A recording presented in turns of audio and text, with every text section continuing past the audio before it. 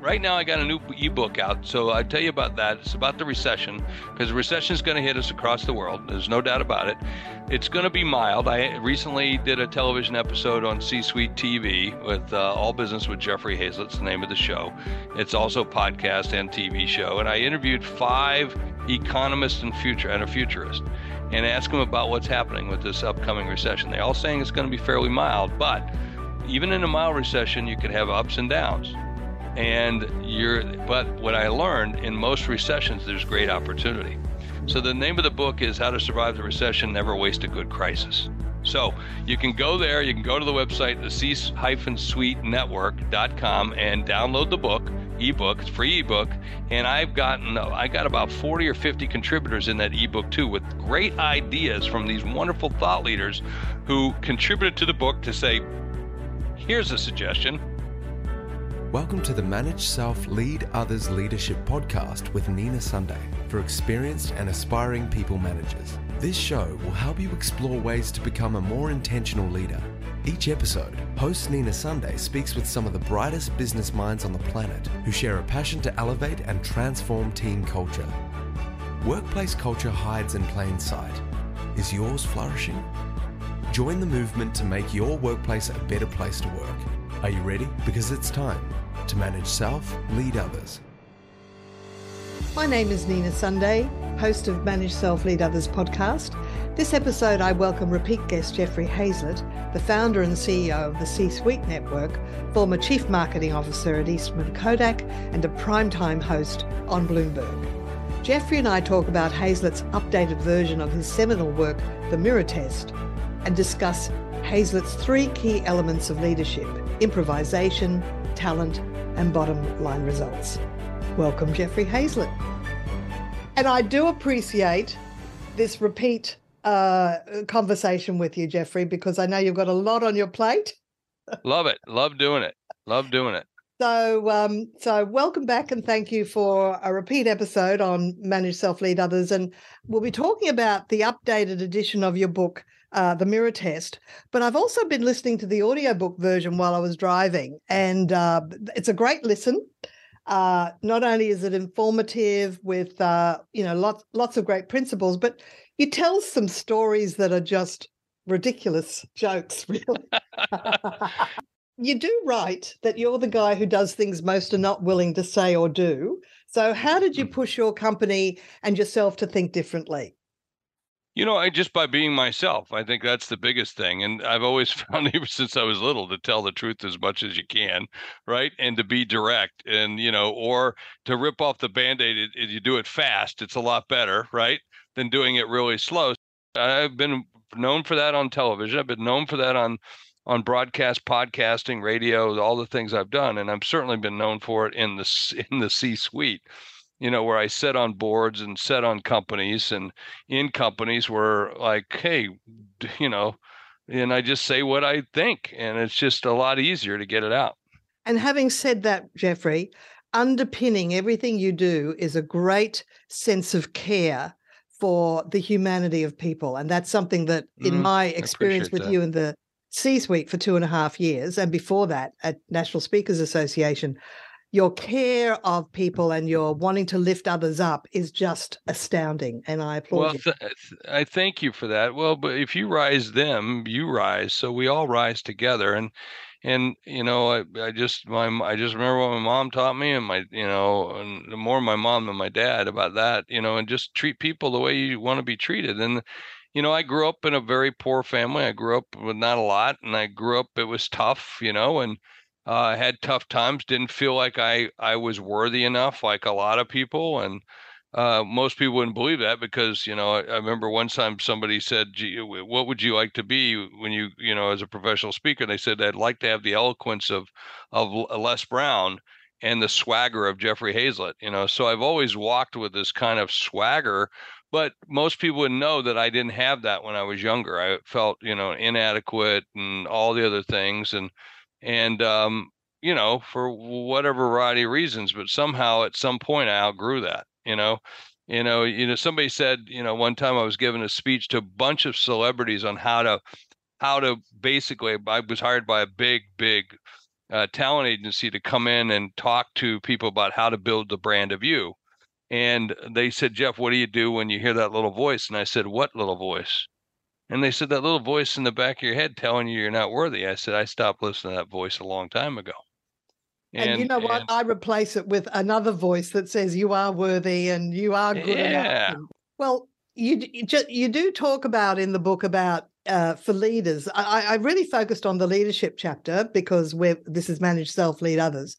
yep, And you say that just because you like to do something doesn't mean that's where you should spend your time. That's what you do best. And to work out what you can delegate and grow your business by delegating what you can. yeah. Yeah, people say, tell a lot of leaders, oh, follow your passion. No, no, don't do that because you might not be one, real good at it, and two, might not pay. So, but find the things you're really good at and what you do, and then focus and I did another podcast interview today where I talked about a great deal about what makes a great leader, Yeah. and part of that is listening, really truly listening and understanding. And the other thing is to delegate out the things you don't do. He had this great saying, automate, delegate, eliminate, and I do that every day. Yes. And I try to delegate everything I can. I make a list of things that I can go do, and then get it to a person that can then exponentially take care of it. Like, mailing letters to ops or to opportunities, mailing out, key touch points I want to do with people. Like today, I did probably 200 or 300 letters to different people, Mm. all individualized, all, separate based on certain criteria. Well, if it had taken me most of the day for me to do that, that's not where I should be spending my time, right? Absolutely. Yeah, and so you learn early, you learn, not necessarily early, you learn that's painful. And don't, you might be comfortable at it, you might feel like you should do it, but you shouldn't be doing it. Yeah. Yeah, and you do touch on strategy in an unusual way. You talk about ready, fire, aim. Don't waste an Yeah. opportunity, and always wait to aim. So, can you talk to that? Yeah, well, I think I've talked to so many thought leaders and business leaders who are building their website or building this or doing this, and they want to make it perfect, and they work forever to get perfect. Meanwhile, they passed up all these great opportunities and the chances for people to find them, to do business, to have greater reach, discovery, greater conversion, and all because in the name of making it perfect. My idea is no, get it done. And then once done, strive for perfect. I think, a little ready, fire, aim is good, right? You just go and try to figure it out, sometimes, because I don't wake up, every day thinking I have every answer. So I got to go find it. I got to go explore, so I have to have the sense of what I would call awareness, or being unaware of not knowing what I don't know. And I try to live that. I try to live where I don't always know what I don't know. No, there's certain things I know because of a lot of experience. I've bought and sold over 250 businesses, $25 billion in transaction. I used to manage a budget of $17 billion in marketing and ad spend. I've had my own television shows. I had my own television network, my own podcast network. So there's certain things I know, but there are a lot of things there's more things I don't know. And of course, you take action, and you can self-correct as you go. So Yeah, that's yeah. really great. Well, I have advice. one of my favorite sayings. I don't know if it's in that book or one of my, but no one's gonna die. Yeah. Like, hey, folks, in our decision today that we do to make the website go live, to get the brochure done, to send the first letter out, which three versions later you find out there was a mistake in it. Did anyone die? Mm. No one died. And as long as no one died, then what the heck? Go for it. It's okay. It's okay. Now, at the same time, you write that even action-oriented people must learn to be reflective. And Yeah. what can happen to action-oriented leaders who don't stop to reflect on what's happening? You'll miss lots of opportunities, without question, or you won't extract all the value you possibly can. I mean, there's a long list of things, right? Mm. When you find, or you set it up wrong, you charge ahead without, leave money on the table. It's all of these things that we can add up to, right? That will be a problem when you're reflecting and you take time to sit down and think. Like I love going back home to South Dakota, where I live out in the middle of the prairie, and I'm on the back of a tractor and I'm just driving around. I got my headphones on, listening to country western music, and I'm just on the back of a tractor mowing grass or doing something. I always make sure I take a pen and paper with me because I'm always writing stuff down because I have so much time to think. And you're so right, because on the odd occasion where I went, oh, I'll remember that. And then I go, what was that thought? I'm, Yeah, exactly. struggling to get it back. So you got to capture it while it's there. Yeah, Well, that's important. Act in the moment. I mean, that's another thing for a leader, right? Is to act in that moment. Because if you don't, sometimes those brilliant ideas, they just pass you by. Because you do say go with your gut and don't second guess yourself. Yeah. So is that a little risky? I mean, or is it just part of thinking differently? No, I guess you could say it's risky if you don't trust your instincts, don't trust yourself, but trust yourself. For most of us, we know that when we acted outside of our gut, it always has cost us in some way, shape, or form. So listen to your inner being, listen to your every sense on your body, the hairs on your arm, the tingliness on your skin. It's telling you, no way, or yeah, that's good.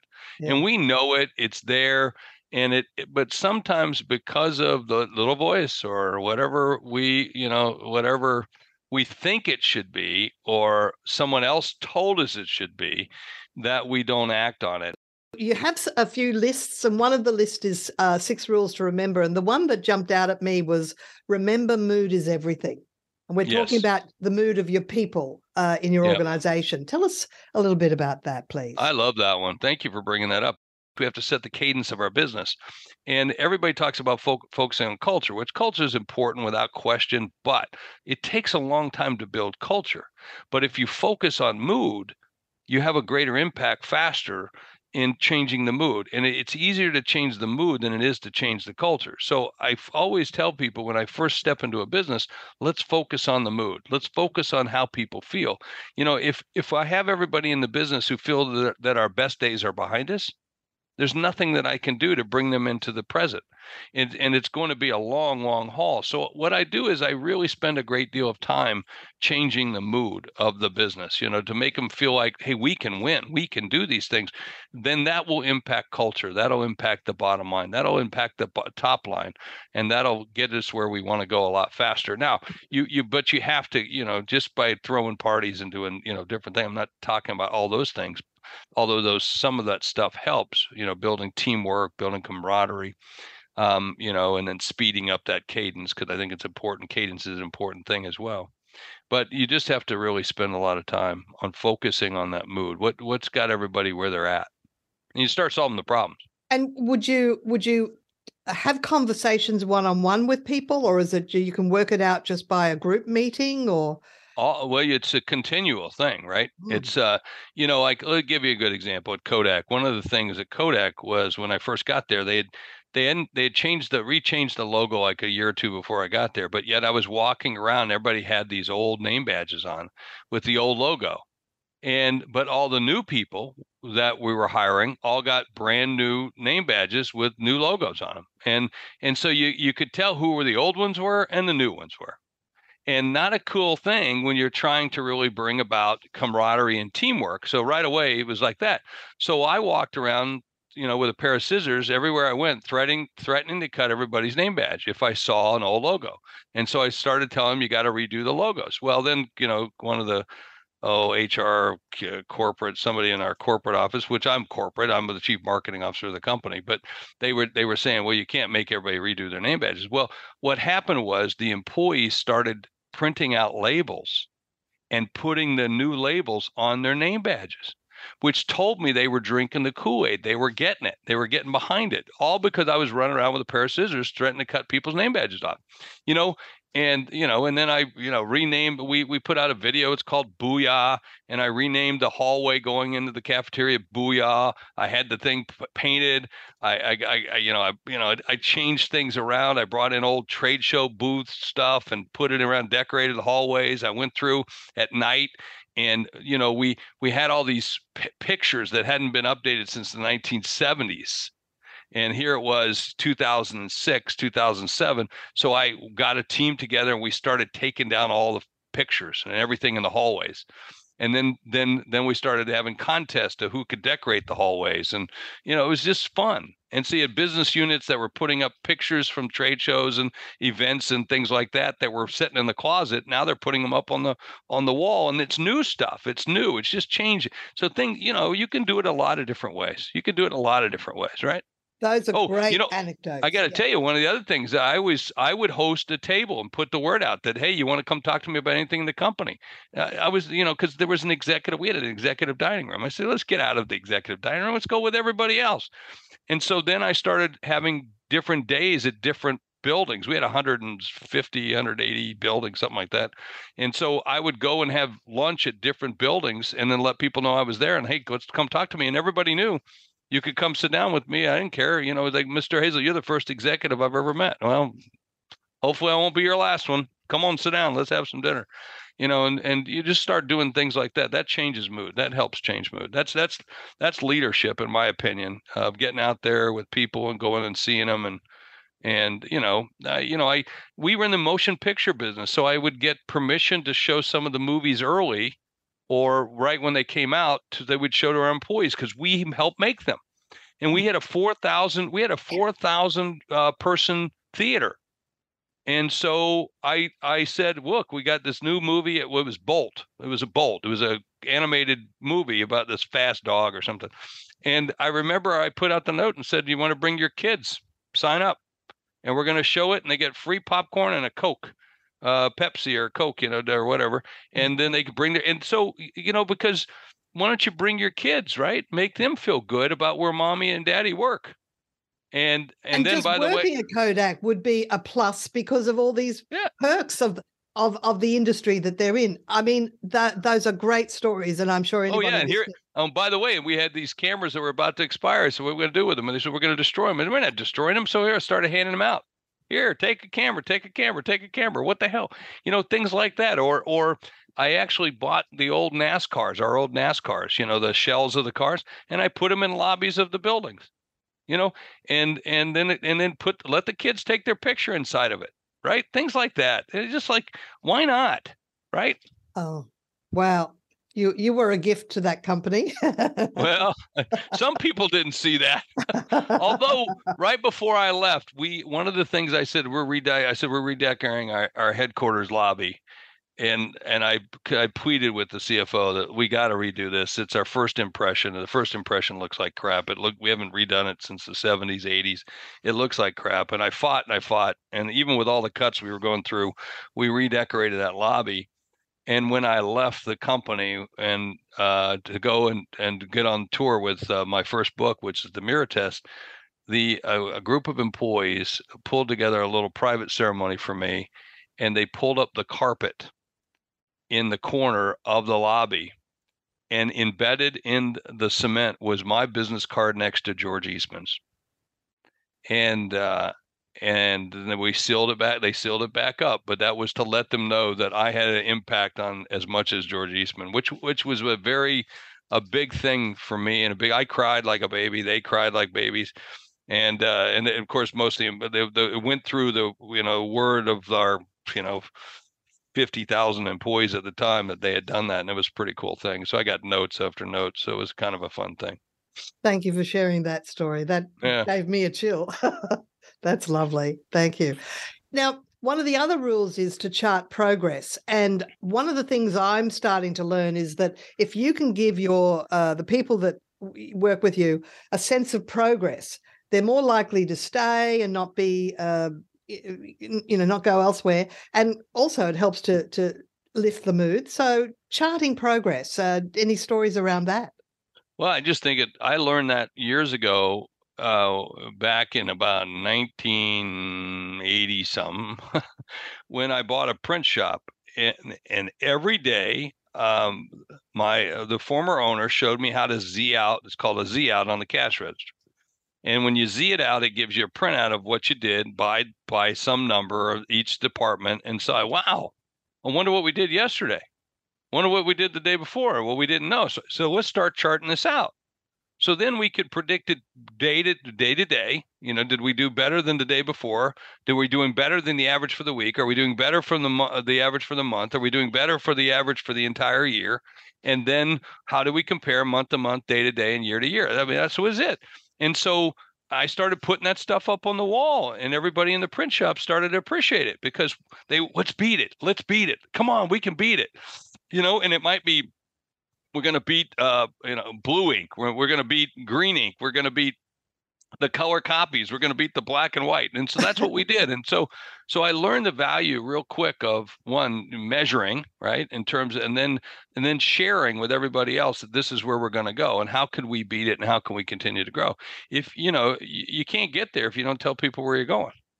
And so it's important for a leader to tell them where you're going to go. And by the way, make it even harder than what they think. And it's like a coach. If you remember sports, you probably did this when you were younger and you at gym class or whatever, and the coach would make you run laps or something. And then you're exhausted and you get to the end of it and you just ran 2 miles or whatever it is, or 10 laps or whatever. And you're exhausted. You're laying on the ground. They say, get up, do another one. And you think you're going to die, but you do another one and you don't die. That's what leaders are supposed to do. We're supposed to be a little irrational, and we tell people we're going to go from point A to point B, but we really tell them we're going to go to point C, and they think we're nuts. But you got to do that to get them to point B or a little beyond B. Yeah. And so we have to be a little irrational in the way in which we approach that. And so, and that's, measuring progress is part of that. Charting that progress is I think important to show people you can do it. I mean, you do that with your, if you go on a diet or, there's all kinds of different ways to do it, right? Mm. And of course, some companies just keep it a secret how the company is going. And I'm of the belief that you really need to bring your employees into, how's the turnover? How's the profit? What are we doing? And get them excited and a bit of skin in the game.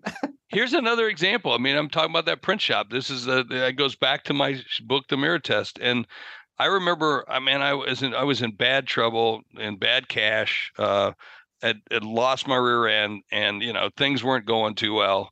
And I remember I was watching every penny we had because I barely had enough to make payroll, barely had enough to pay the bills. And so, any big expenditure would just about put us down. And my manager at the time came into me and said, Jeff, you're not going to believe this, got a great deal for us. I bought a truckload of paper and I got this great deal on it. Well, that means he used up every penny that I had at the time. And I had, and I got to make payroll. I got to do all this. Now he's thinking he's doing a great job and trying to do something good for me. Hey, look at the savings he got for me, right? Uh-huh. And yet he didn't know that he was about to put me down, put me under. Yeah. But it's because I didn't share with him, right? So if I'm not sharing, if I'm not being transparent as a leader, how does he or she know to do the things I would like them to do based on the knowledge I have? So my job as a leader is to give you as much knowledge about how the business runs, the way it runs, where we're going, and where we're at, as pretty much I do. And some people say, well, why would you share that? You don't want them to know all that. Well, listen, when stuff's coming in the back door, COD, cash on delivery, because you don't have cash and you haven't paid the bills, right? They kind of know. When you're buying a new Mercedes, right? You're buying a new Mercedes, and things are going pretty well, right? And if you're going on vacations, a cruise or whatever, yeah, they kind of know things are good and they know when things are bad. So what the heck? Just tell them. And it's better. It's just better to be transparent. I mean, and by the way, it also teaches them that you're confident about where you're at too, even if it's bad, right? Even if it's not going well, like we have a plan. And if we follow the plan, we'll be okay. You'll be okay. The one thing I'm not going to do is I'm not going to let you down. I'm not going to let you down. I'm not going to let you go. So I'm going to take care of you first. That's the most important is the people, and, like we did that during COVID with our C-suite network. We didn't let anybody go. We kept everybody. We should have.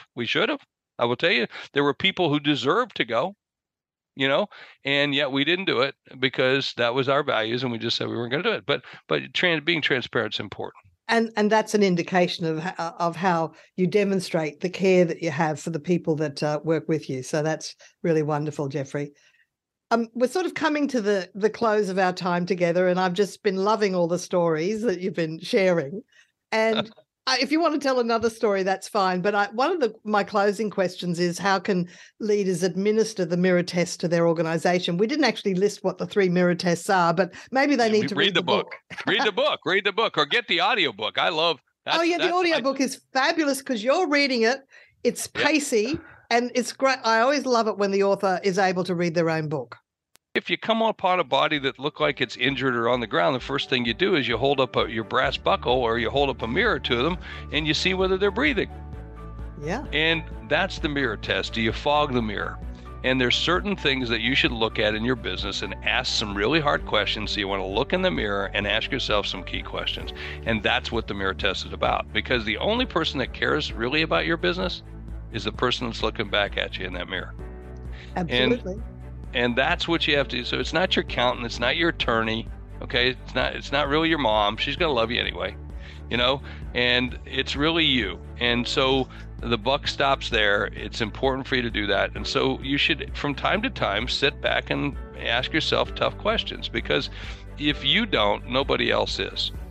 And you need to see if you're fogging a mirror. And if you're fogging a mirror, you're breathing. And if you're breathing, you live another day. Thank you, Jeffrey Hayzlett. This episode, we've been speaking with celebrity CEO Jeffrey Hayzlett on the Manage Self Lead Others podcast for people managers. I'm your host, Nina Sunday. And if you like this podcast, go and tell a friend. Many listeners I meet say they found it because someone sent them the link and told them it was a good show to listen to. And remember to subscribe so you catch the next episode. We've conversations with people who share insights on how to elevate and transform team culture. Connect with me on LinkedIn, tell me you like the show, and until next time, thank you for listening. Nina Sunday is on a mission to help leaders transform culture. To book Nina Sunday CSP to speak at your conference, visit ninasunday.com to request a proposal. Nina travels from Brisbane, Australia for in-person presentations Australia-wide. Twice certified virtual presenter, Nina Sunday presents virtually, globally, for any time zone. This podcast is a part of the C-Suite Radio Network. For more top business podcasts, visit c-suiteradio.com.